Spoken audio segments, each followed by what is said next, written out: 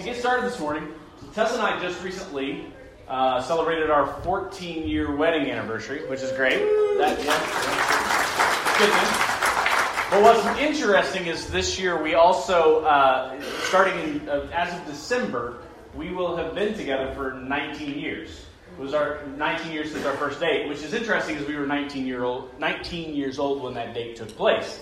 So we were officially kind of, not really in December, but shortly thereafter, reaching that point where we've been together half of our lives, which is pretty substantial, which is cool. And generally speaking, we get along pretty well. Just to clarify, I've run this all past her before I said it. Just throwing that out there now. Told her I was going to bring this up. She goes, "Are you sure you're going to make me look bad?" I'm like, no, promise. But generally, we've gotten along really well, and I can't, there's always days where you frustrate the snot out of each other and all that kind of fun stuff, but there's only really one argument that we've ever had where I feel like neither of us has really made a whole lot of progress in convincing the other. And that has to do with a vacation that I would someday love to take. In my mind, I am planning this vacation for someday down the road when my kids are older, because I agree that there is no way on earth I would want to do this right now with them at the age they're at. But someday I would love to hop in the car, load it up, and head west and drive, right? And drive and camp and stay and just kind of hit different spots along the way and take this big adventure west where we get to see all the different sights and all the different things. I grew up reading too many books and watching too many movies probably about this concept of driving west and all the cool adventures that you could go on. And my wife has this slight hang-up and problem. She hates driving in the car. And so in her mind, this is a torture vacation, and to some degree. And it would be better served, let's get in a plane and go to a certain place west. And then if you want to kind of go from there and hit some spots with a shorter distance to drive, that would be much better. Amen. And am Amen. Yeah. Shouldn't give a lot of those, but that's good. Amen, she says. Get past the plains and all the boring stuff she doesn't want to see. And let's get to the mountains and maybe take some shorter drives to all this other stuff. And in my mind, I'm going, well, then I got to pack a tent and all this other stuff in a plane. We've not argued, like this isn't like a angry conversation, but we've discussed with varying levels of agreement on what this would look like someday. But in my mind, it isn't about where we're headed. In my mind, it's about this trip. And in her mind, it's still very much so about where are we going? Like, what do I actually want to see? Like, some of these other things, you're not convincing me I actually want to see them. I just want to get to this space, like where mountains are and maybe the Grand Canyon and some of these specific sites that would be nice to see. And let's just skip a lot of the other stuff. So there's this differing opinion on how we get to where we're going and what is fun about a vacation. That's a whole other thing we'll settle on around some other time. But it made me think about this conversation we've been having about growing. Because for some of us, in our minds, following Jesus is about reaching a certain point that we feel like is what needs to be achieved. And for some of us, it might be more of this idea that we are constantly growing, and I'm not sure what I'm trying to become. Or for some of us, it's, hey, you know what? I took this first step that we talked about last week into new life. Remember last week we started this discussion by saying it's important for us to believe. Jesus talked about it to Nicodemus. Remember in John chapter 3, you must believe. Those who don't believe are already condemned. This idea of believing, not just that Jesus existed, but that he accomplished all the things he said he accomplished. He really offers this grace to us. He truly has forgiven our sins. He's truly done everything it takes to put our sins behind us. If we believe that he's done all this stuff for us, and we believe in the mission that he's called us to, we believe in the work that he's trying to do to restore our world, then we would take a step of action, a step of obedience in baptism and following him with our whole heart. And so the question is, once we've taken that step, what's the process look like from here? What's next? We said last week, for some people, we feel like that's the end of it. Today I want to continue that conversation of what does the next step in this process really start to look like after we've made this decision to believe and to follow. And so we're going to talk a little bit more about some other passages of Scripture and a little bit more of this life cycle. But before we get too much further, I'd like to bow our heads and go to him in prayer. Father, I love you, and I am so thankful for your word. And I'm thankful for your life, and I'm thankful for what you accomplished in our hearts and in our lives and what you did for this world that we could never deserve or pay back or do anything to really, truly even show our gratitude to the highest level that we need to really say thank you for what you've done for us.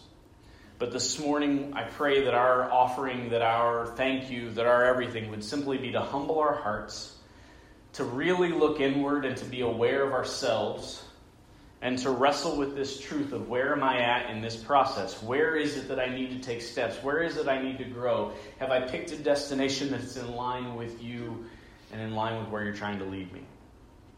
Father, I love you, and I just offer this time. I pray that you would help me to get my clouded mind out of the way, and that, Father, your words would just flow, and that your Spirit would guide this morning. I love you. In the name of Jesus, I pray all these things. Amen. So, Stop and think sometimes. I'm transitioning. Brain, go. All right, there we go. So, a few years ago, I heard this speaker named Ryan Leaf. Ryan Leak. Sorry, not Leaf. Leak. Ryan Leaf is a very different guy who played football once upon a time. But anyway, Ryan Leak is a speaker and a pastor, and he was speaking at the Orange Conference a few years ago. And he brought up this story. He was kind of talking about how we do things, and he said that there's kind of this interesting picture sometimes when we reach out to people and we bring someone into this relationship with Christ. We try to lead them into who Jesus is, and we tell them, here's what you need to do. You need to take this step, make this profession of faith that you believe in Jesus, and here we're going to get you baptized. And he kind of tells this funny story of the guy like standing there in line waiting to get baptized, and there's other people in front of him, and he gets to the baptistry and sees all these weird things floating in the water and wonders, is that the sins of the people in front of me? Like, is it what is going on here? It's not really been explained to this gentleman. And he's kind of telling this funny story about how he goes down and gets baptized and comes back up and he says, now what? Now where am I headed? And they have this conversation about, well, what do we do as a church? What do we do as people to set him down the next step? Like, where do we tell him to go? He says, well, you should get plugged into this Bible study. You should start coming to services regularly. And you should stop hanging out with those people over there and going to those places. That's not good anymore. You shouldn't do those kind of things and all this kind of stuff. But eventually we start to tell him, well, you also need to start bringing people to Jesus. He's like, who am I supposed to bring to Jesus? And they're like, well, some people that are your friends that are lost. They go, you mean all the ones you told me to stop hanging out with that I don't hang out with anymore? He's like, what am I supposed to do to get them here? I stopped hanging out with them like you told me to. And there's this weird kind of, how do we handle bringing someone that is new in their faith, new in this life of Christ, into a relationship and help them step foot forward? And how do we start taking those steps forward? And the reality is, kind of like we talked last week, for us, it's oftentimes difficult for us to really define and establish the steps in this cycle because we ourselves haven't wrestled with where am I at in this journey of following Christ. We haven't really put parameters and benchmarks and goals along the way that kind of help us define where are we. And the reality is that if we were to ask someone, what do you need to tell somebody to make sure they're a good follower, in our minds it goes kind of like that story. We kind of have a few things in our head. Okay, well, now that you're a Christian, you need to start reading your Bible. You need to start going to church regularly. You need to stop doing A, B, C, and D that I can clearly see are in your life. And they're usually very superficial. I'm not saying superficial. They have an internal effect. But they're the ones that are most easily recognizable. The ones that are surface level. I can see them the most simply and clearly. I can tell that you may have this going on because I can still see you going out and partying on the weekends. I can still hear the foul language coming out of your mouth. So those are the things I want to most quickly address because they don't line up with my perception and my understanding of what a Christ follower is. And so our guidelines are, how do you become a Jesus follower, is start doing a couple of these things and stop doing these things. But then our advice kind of stops there. So what is the goal? What is the destination? What is it that we're actually trying to accomplish when we say we're going to be followers of Jesus? What is it that truly says you have reached maturity in Christ? When I think about that, I actually look at the disciples. Because what's funny is we tell people, start going to church and start reading your Bible, right? That sounds like good advice. I would highly recommend that. In fact, if you remember earlier in the year, we had this series called Be Still. And I talked about the importance of Sabbath. We talked about the importance of community. We talked about the importance of dwelling in God's Word. All of those things are good and important. The reality is, if we're making disciples, and that was ultimately our goal, and we are supposed to be disciples that are being raised up and coming to look like Christ and growing in His mission and doing the things He's called us to do, well, let's look to Scripture for an example of other disciples, right? And there were these 12 guys that Jesus said, hey, Peter, Drop your nets. We talked about that last week, right? Drop your nets and your livelihood and everything you have and come follow me. And Peter says, okay. And the beauty is Peter and all of these other guys, Matthew, this tax collector, all these other gentlemen who kind of a mess on their own regard. We said this last week. Jesus didn't tell them, hey, here's the 6 things you need to clean up before you can follow me, right? It's not a matter of getting everything straight. Sometimes we also have that picture in our head. Because we've painted such a picture of here are the sins you need to drop because this is what a Christian looks like, we make people feel like before I can really start to be a Christ follower, before I can really start coming to church, I got to get my act cleaned up. I've got to stop doing some of these things so I'm welcome and that everything's okay. Because we've painted this picture to be here, to be a Christ follower, to truly show that you're following Christ, all these things have to be in line and in order, and therefore we put that added pressure. But Jesus doesn't put that added pressure on the guys. He just says, come follow me. And what's interesting is Jesus takes these guys with him night and day for 3 years. Like, that's pretty intense internship. I never really did a real proper internship that looked anything like that, but even that would be extreme and excessive. Most times it's like 6 months.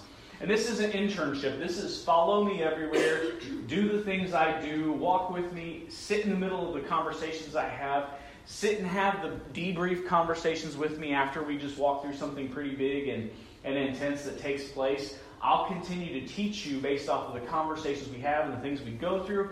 This is very intensive relationship and life. And they did this for 3 years. And you would think, Jesus walking in his presence that closely for 3 years, these guys must have been rock stars by the end of it. But we mentioned last week, remember?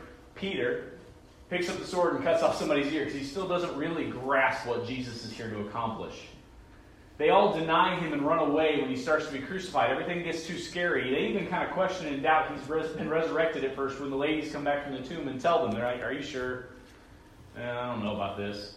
Until they've seen with their own eyes, they kind of stumble through this whole thing. And then even when they are starting ministry, it's not until the Holy Spirit really falls on them that they start to do amazing things that are really pushing the ball forward. And even then, Paul talks about some of these moments where he and Peter butt heads because Peter is still trying to keep faith with the Jews by not hanging out with the Gentiles in front of them. He's hanging out with the Gentiles, and then all of a sudden, the Jews show up, and then he kind of backs off and says, well, I don't want to look bad, so I'm going to hang over here with these guys.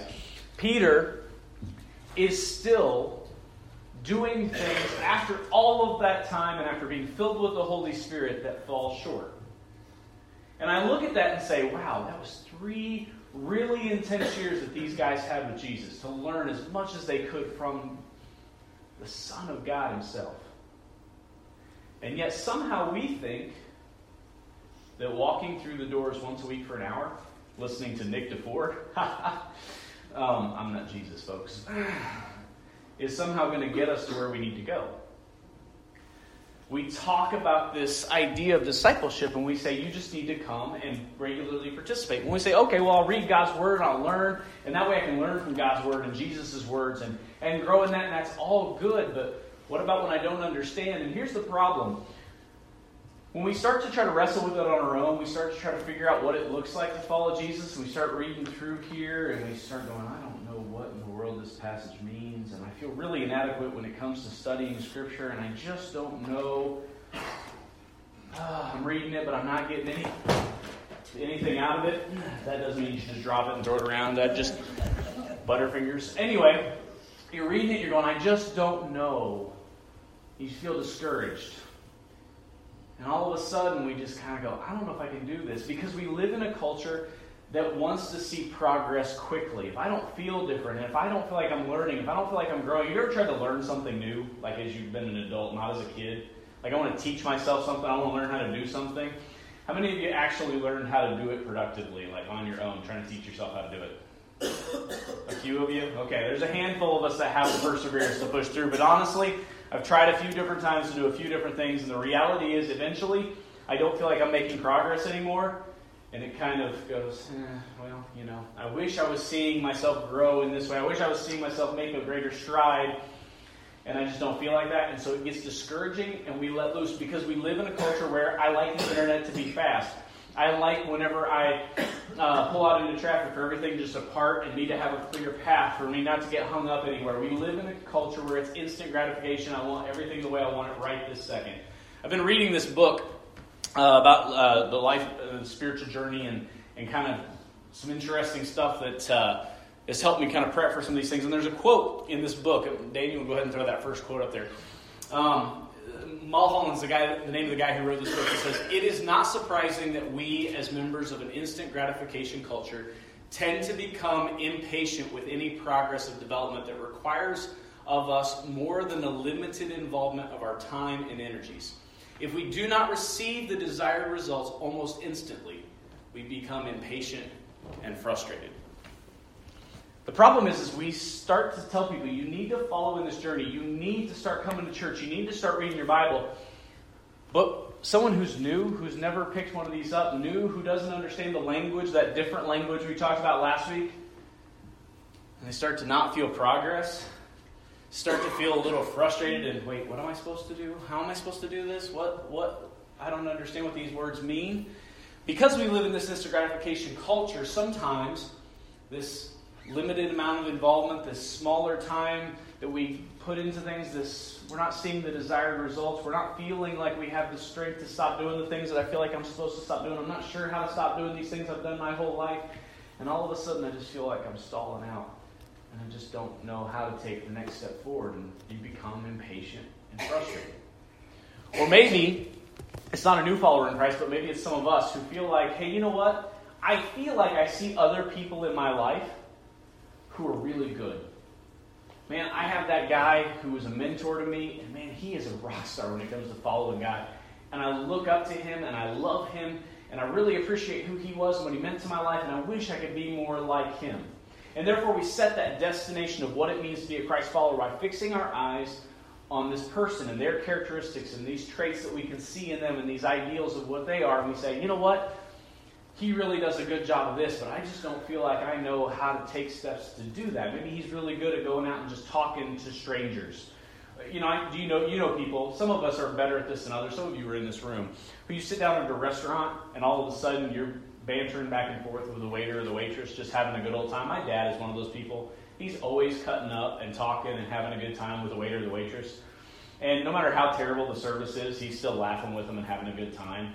And I look at that and I go, man, I stink at that. Like, I grew up with it. I saw it my whole life, and yet somehow I still am terrible at just making small talk and just talking to somebody I've never met, but like introducing myself and just engaging in conversation for the first time. And though there may be other ways that my dad is not necessarily the guy I'm striving to be, my dad in this way, that attribute of him is appealing to me, and therefore I go, man, I wish I could be more like this. And I set this benchmark for myself to say, I want to get better in this area, but you know what? I chickened out this time. Or, I was too tired this time. Or I don't see the instant results of trying to get better. And I really don't know what step to take to get better. I feel discouraged. I feel kind of lost. How do I make that first step? And then all of a sudden we feel frustrated and we might just give up on it. In some cases, what we've done is we've created a culture where church leaders, different people in the church, different people in larger capital C church, maybe in the world, in other faiths, other different cultures and religions, we see these holy people who raise up to this higher level. And, the Catholic churches, we refer to them as saints. We look at Mother Teresa, this lady who goes across the world and just completely pours herself into the poor and orphans and those in need of help. And we often talk about someone like that as a Mother Teresa. Well, he's no Mother Teresa, right? And we gauge people based off this ideal we've created in our head of this saintly type person. Or on a smaller level, we say, hey, we need someone to lead us as people, and therefore we hire a pastor. And a pastor comes in, and the pastor becomes the person who constantly studies, pours himself into God's Word, and they get up and tell me what it says, and therefore I can learn from them. And, I may never have the full understanding of God's Word that you do, but I love coming and listening to you talk about it each week. And I don't understand it. I try to pick it up, but I can't figure out anything it says. So I'm just going to come and listen to you talk about it. And therefore we create this elevated position of a person who we then look to. And that goes further. It seeps further. I need, and I'm not saying this is bad. Don't hear me wrong.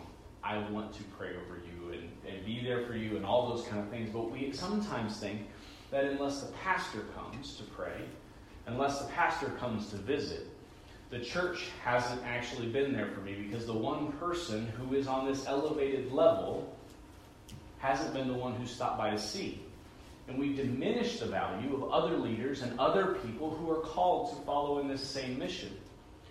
And so we create all of this mess in our heads of what it means to follow and what level am I going to achieve. And you know what? I'm never going to be like that person. So we become impatient and frustrated and we stop trying. Dan, if you throw that next quote up there, this is another quote from this book. Once we begin to realize that spiritual growth is continuous and sometimes difficult process, we may be tempted to think that it is an option we can take or leave. For many Christians, the quest for the deeper life in Christ is viewed as a discipline for the dedicated disciple, a pursuit for the particularly pious, a spiritual frill for those who have the time for inclination, a spiritual fad or tendency, or trendy for trendy Christians. We start to look at all of this stuff and we start to realize I'm never going to achieve all of these things. The disciples were with Jesus for 3 whole years and they were still a broken mess. How could I ever achieve this lofty position? Could I ever pray in a way that puts me on that level of this prayer warrior I greatly respect and value? Could I ever learn to study Scripture the way this person does and the way they pour themselves into that? And we see that our faith in that process of following is just that, a process, a journey. I told Tessa that I wasn't throwing her under the bus by using that example at the beginning, because it's not about a family vacation. That's just a silly thing where we got to figure out what we want to do for family vacation. But when it comes to following Christ, there is no in between. This is a process and a journey that never ends. This is jumping in the car and going, and we are going to hit a lot of speed bumps. We're going to hit a lot of potholes. We're going to hit a lot of detours and get lost several times along the way. But this is a journey of following Christ where there isn't some ideal destination, because the beauty of it is we were all created in the image and likeness of Christ. We are all supposed to reflect the attributes that He demonstrated: love, joy, peace, patience, kindness, goodness, faithfulness, gentleness, self-control. Those are things that come out of us when we are loving and following and serving Him. Those become things that He wants to see pour out of us. But the reality is He gave us all unique gifts and unique abilities. We mentioned Pat earlier. Pat passed away this week, and that really stinks. Just saying. We're going to miss Pat. She was a joy. And Pat often talked about the fact she didn't have anything to give until one of her friends, who I had the joy of meeting yesterday, told her, spoke into her life and said, "Pat, you can talk to a brick wall." Which we all know is true. But Pat had that ability when she realized her giftedness to say, you know what, you're right, I can talk to anybody. That's great. And you know what? Pat knew that she'd fallen short in a lot of other ways, and Pat knew that there were a lot of ways for her to grow in a lot of other ways, but Pat said, I see this gift to myself. Now, how can I grow in the way I use it? So I don't have all the answers, I don't know, but I'm going to take a step, and I'm going to go love on somebody and go meet somebody and just talk to them, make them feel special, and try to get as far as I can with this gift. Until God reveals to me, we talked about that theme for this year, seeking God in a way where He can reveal Himself. You know what? I'm feeling pretty good about how God is using me. But once we start to feel good about the progress we've made, about how we are taking steps forward, how we are growing in this way, it's not okay to just say, you know what? I really wanted to get better in this area, and I did. I found that gratification. I found that progress. I see how I've grown. Man, I feel good. And then we hold on to that one success for the rest of our lives. Did we really reach our destination? Or is the journey continuing to go? And so therefore we say, God, what's the next thing that I really ought to be better at? What are the other gifts you've given me that I don't recognize in myself or in my own life? God, what is it you still need me to accomplish to follow you more wholeheartedly, more surrendered? Die to myself daily. Pick up my cross daily. What's the next way I need to die to myself? What's the next way I need to grow in the gifts and the abilities you've given me? What are the new ways I need to let love, joy, peace, patience, kindness, goodness, faithfulness, gentleness, self-control pour out of me? How am I still falling short? Because this process never ends. It takes regular commitment. It takes community, other people speaking into us. I love that example of Pat's life because it was a friend who said to her, Pat, you don't realize this about yourself, but here's a gift you couldn't see, but I'm helping you see it. We all need people speaking into our lives together on this journey saying, hey, you realize you're really good at this. But sometimes we're just really good at saying, oh man, you know you're annoying. We could say that to somebody, and that's where we tear each other down. That's not the goal of the church. That's not how we bring each other along. But sometimes, honestly, it's how we disciple. Here's what you're really bad at. You really need to clean that up and get better at it, or you can't call yourself a Christ follower, because there's no way you could be following Christ and still do that. That's dangerous ground, folks. Because there's still something in each of our lives that someone else could look at and say, how can you call yourself a Christ follower if you can do that? How could you call yourself a Christ follower if you still do that? If the measure of a Christ follower is having all of the answers in place and doing everything perfectly, or doing things in a very specific order, this book would have laid out the very specific order in which you were to tackle each and every sin in your life. It does not. It says, come follow me. I will tell you which one you need to address first. Don't listen to them. Don't try to please them. Don't try to make them happy. Try to make me happy. Not me. God. Sometimes I point at myself and realize that looks silly. Try to make God happy in the way that we follow Him, in the way we pursue Him, in the way that we surrender ourselves to Him, because ultimately He is the one who says, here's the most important thing you need to clean out of your life. I know the rest of the world sees these things, but this is the most broken piece of your heart. This is the most destructive thing that's happening in your life, and no one else may be able to see it. But until you get past that, it's going to be really hard for you to take these next steps. God, the Creator and the Designer, understands our hearts and our shortcomings and our brokenness better than anyone. And that's why He addresses different people He encounters in different ways. We see the woman at the well.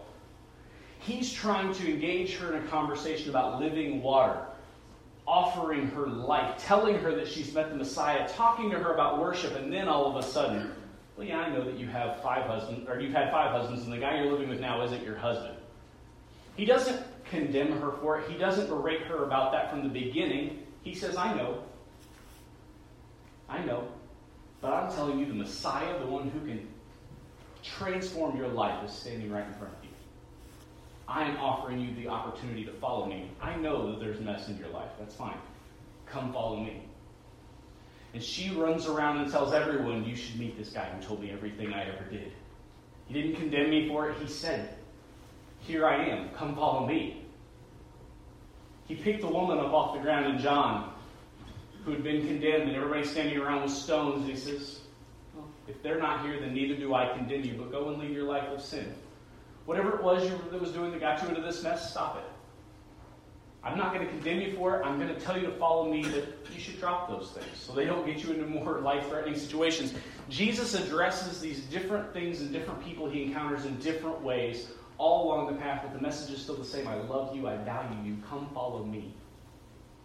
And don't ever stop following me, because this is a journey and a process. And if the 12 disciples can't get it right after 3 intensive years of night and day training, what makes us think we're going to get better with 15 minutes of looking through some pages that we may or may not understand and making sure we listen to this knucklehead talk every week?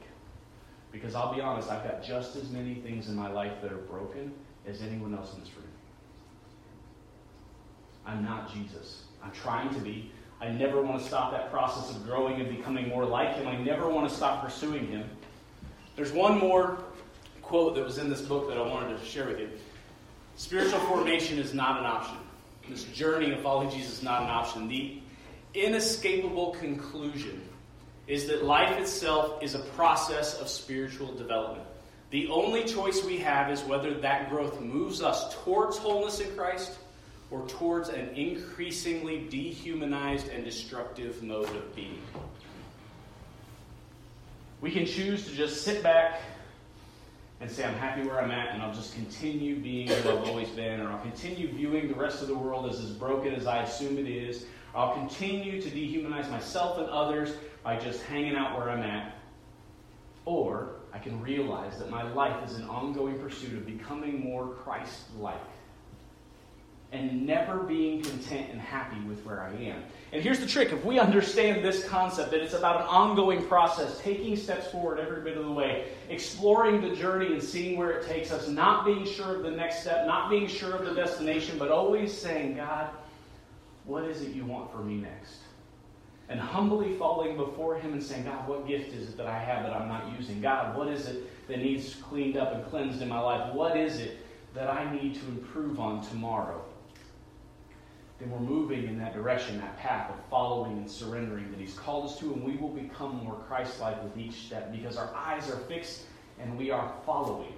We are faithfully following because we believe and are committed to this message and to this mission of restoration of both us and the rest of this world. And we know the only way the world is restored is by taking the hard look at ourselves and letting ourselves be transformed by the renewing of our mind.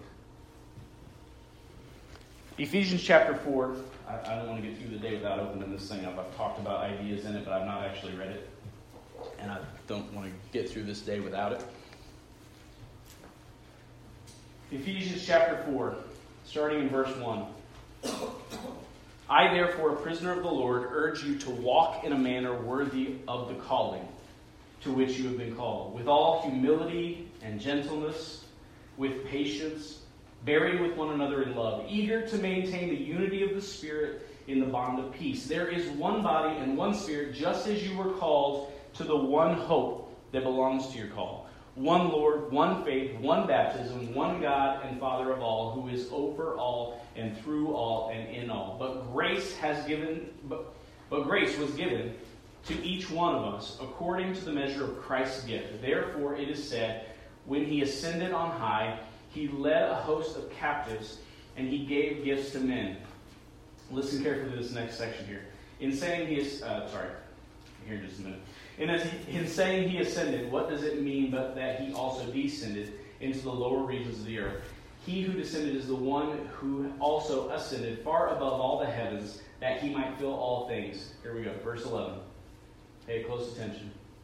And He gave the apostles and the prophets, the evangelists, the shepherds, and the teachers to equip the saints for the work of ministry, for building up the body of Christ, until we all attain to the unity of the faith and of the knowledge of the Son of God, to mature manhood, to the measure of the stature of the fullness of Christ, so that we may no longer be children, tossed to and fro by the waves, and carried about by every mind of doctrine, by human cunning, by craftiness in deceitful schemes. Rather, speaking the truth in love, we are to grow up in every way into Him who is the head, into Christ, from whom the whole body, joined and held together by every joint with which it is equipped, when each part is working properly, makes the body grow so that it builds itself up in love. Verse 11, I want to point this out one more time. And He gave the apostles, the prophets, and the evangelists, the shepherds, and the teachers to equip the saints for the work of ministry, for the building up of the body in Christ. We sometimes think that these positions that God has given, these leadership positions, are to stay the leaders. And I can just be the lowly person who just kind of sits and listens and goes, yeah, that's right.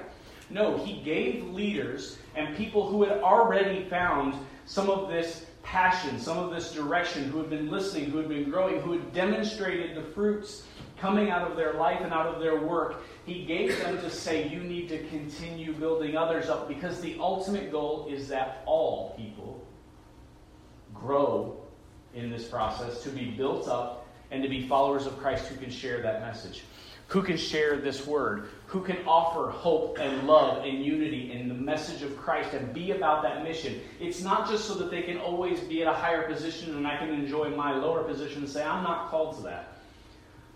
No one ever called me to be a missionary. No one ever called me to be this. No one ever called me to be that. So I can continue to be here and just be a bench warmer. That's not what that says. those leadership positions, those people who go out into the world, their goal is to say, raise up everyone in the body of Christ to be a unified body who are mature in Christ's likeness so that we can all continue the work. So where are we at on this process? Where are we at on this journey? Hopefully the answer is still moving forward, still exploring and still seeing what God has next for us in our growth.